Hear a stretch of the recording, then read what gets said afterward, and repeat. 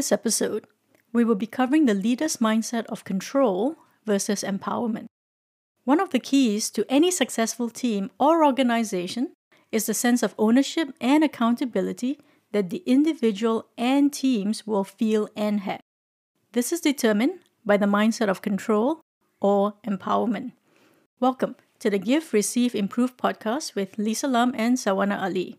This podcast was inspired to help new managers to overcome the challenges of managing and leading people. We have a combined experience of over 50 years in leadership and management roles. We know, and I mean we know, the struggles and rewards of leading individuals and teams.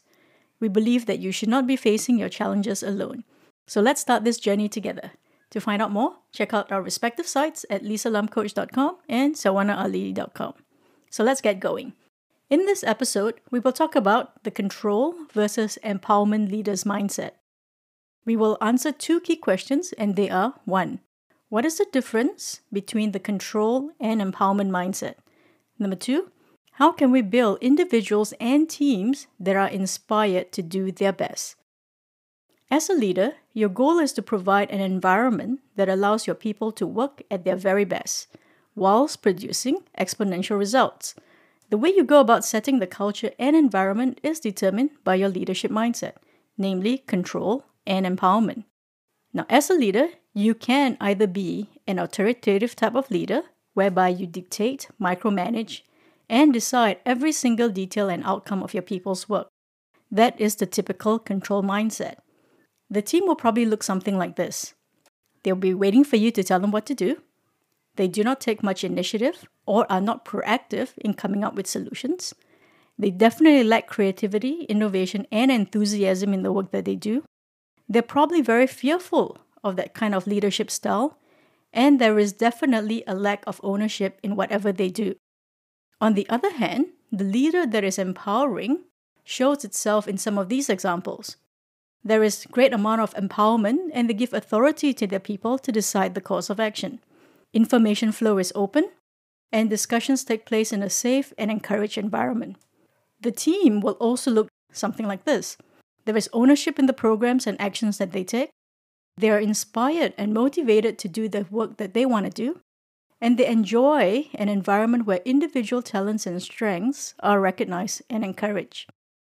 I suspect that as a leader, you might oscillate between the two, depending on the people, skills and competencies that they possess, your experience as well as the team's experience, and more importantly, the trust level of your people and team. One of my biggest fail as a new manager was having a control mindset.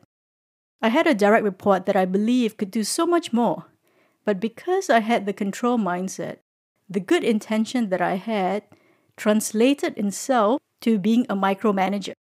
And I insisted that my way of coming up with marketing campaigns were the best. And in fact, the only way. In that process, I had stifled her creativity and motivation. Over time, sadly, I had also negatively impacted her self-confidence because it would seem like whatever she did was never good enough. Now, not only did I have the control mindset, but there was also a lack of balance in encouragement. Not surprisingly, I think about those moments pretty often to ensure that I don't fall into that mistake again. On the other hand, I was also told that I was too empowering at one point in my leadership journey. I guess I could oscillate between the two fairly easily. I appreciated the various feedback along the way, as they are the only ways to ensure that as a leader, we stay on the right course, because we can so easily overcompensate one way or the other. Now, feedback is the greatest tool to ensure that as a leader, our mindsets are constantly being reviewed with a check and balance system with our peers, our managers, and our direct reports as well. Sal and I have created an 8-part episode around feedback, and if you're interested, you can listen to them after this. So Sal, what have you encountered in your time as both an individual contributor and as a manager with regards to these two types of mindsets? Well, Lisa, what I have encountered in my time, both as an individual contributor and as a manager, is that change is the only thing that is constant. Hence, we must be flexible enough to adapt to change to be relevant. In the context of leadership, leaders change as well. I've encountered both the control and empowerment mindsets from leaders when I was an individual contributor. More often than not, my preference was for a leader to be more on the empowerment side. As it is, I am a self-initiator. I like to be able to function freely without much supervision. My purpose has always been about giving my all to generate the biggest contribution within my capacity in alignment with any given goals. The most striking issue that I had with a control mindset manager is trust. When a manager wants to know everything that I do and starts micromanaging, I take that as he or she not trusting my ability to do my work properly.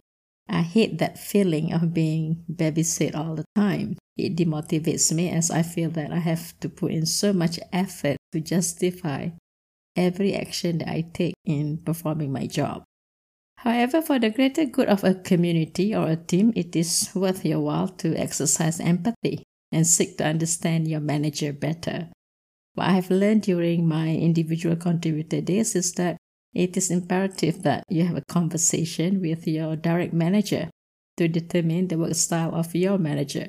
This is the time to really find out whether your direct manager is a controlling type or empowering type.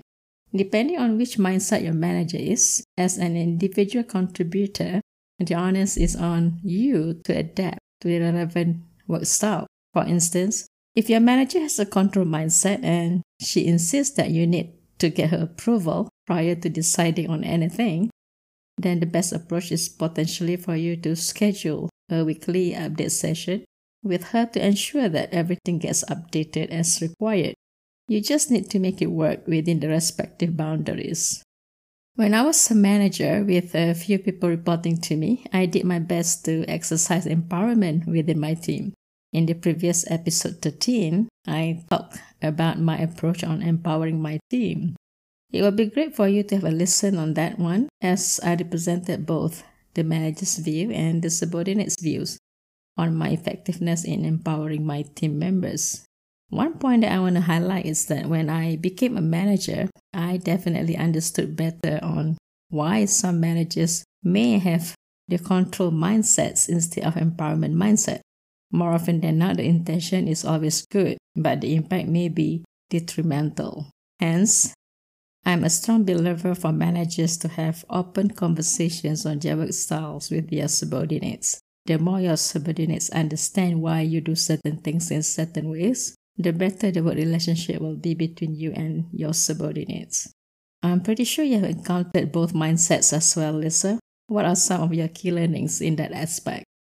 Yes, Elle. I think that we have all encountered both of these mindsets. And as for me, I certainly do prefer working for a leader who has the empowerment mindset.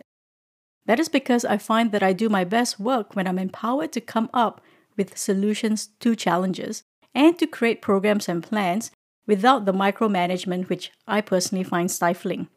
I would also like to note that there are some individuals who prefer to work under a leader who has the control mindset because they are either not able to or are not confident yet to make the decisions and prefer to be told what to do.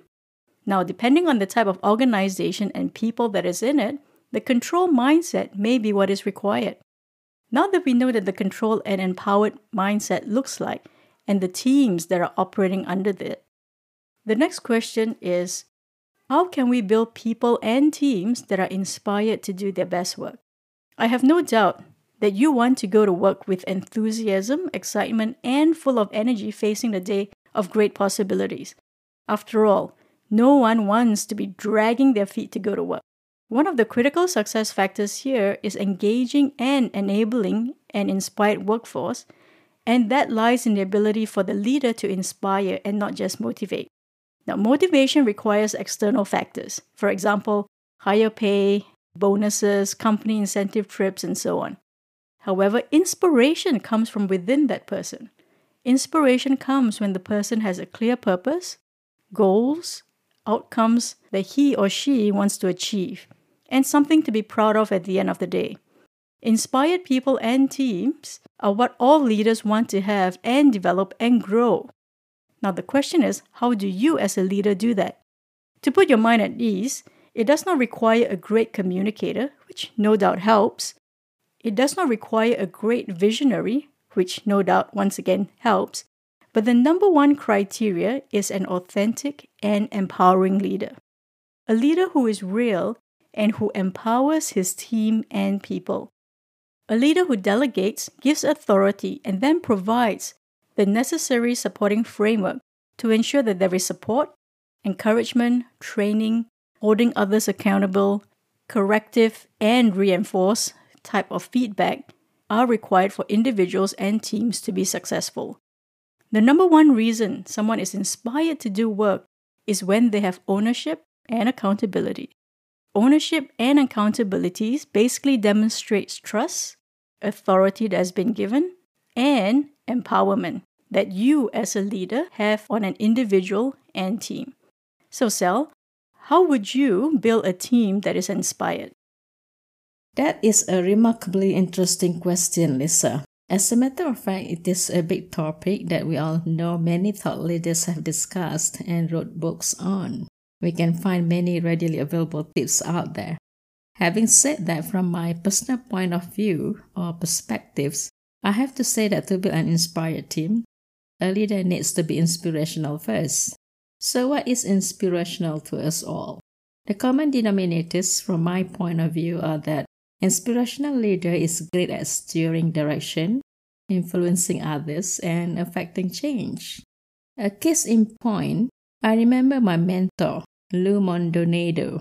I was working in Unisys Malaysia then, like around more or less 30 years ago, and Lou headed the Unisys branch delivery system solution for the retail banking industry for the Asia-Pacific market. When I first met Lou, the trust formed between us was as good as instant.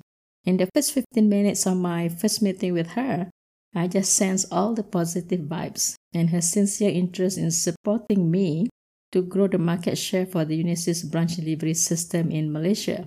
She asked a lot of terrific questions and listened very well. The questions she asked was clearly to get me to unearth the vision, our common purpose, our challenges, and opportunities, and the key considerations that we needed to apply to go to market effectively. She made it very clear that her role was to support the country to win the Unisys branch delivery systems by ensuring that value-add resources on solution knowledge and implementation were provided, as well as making available other relevant implementation, such as best practices from other countries as we needed them. Her support was holistic as we constructively charted out the blueprint for Malaysia to win in that space. I was very comfortable with the way Lou approached things. She was compassionate and very down to earth. She helped me find solutions by asking the right questions and listening well. She empowered me to think beyond boundaries or steered me to some space or possibilities that I wouldn't have thought of before.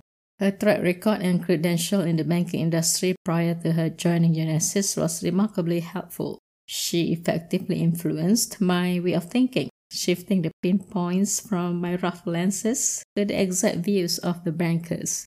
With that, I was fully ready to make some radical changes in my go-to-market strategy. In summary, Lou embodies what you articulated just now, Lisa.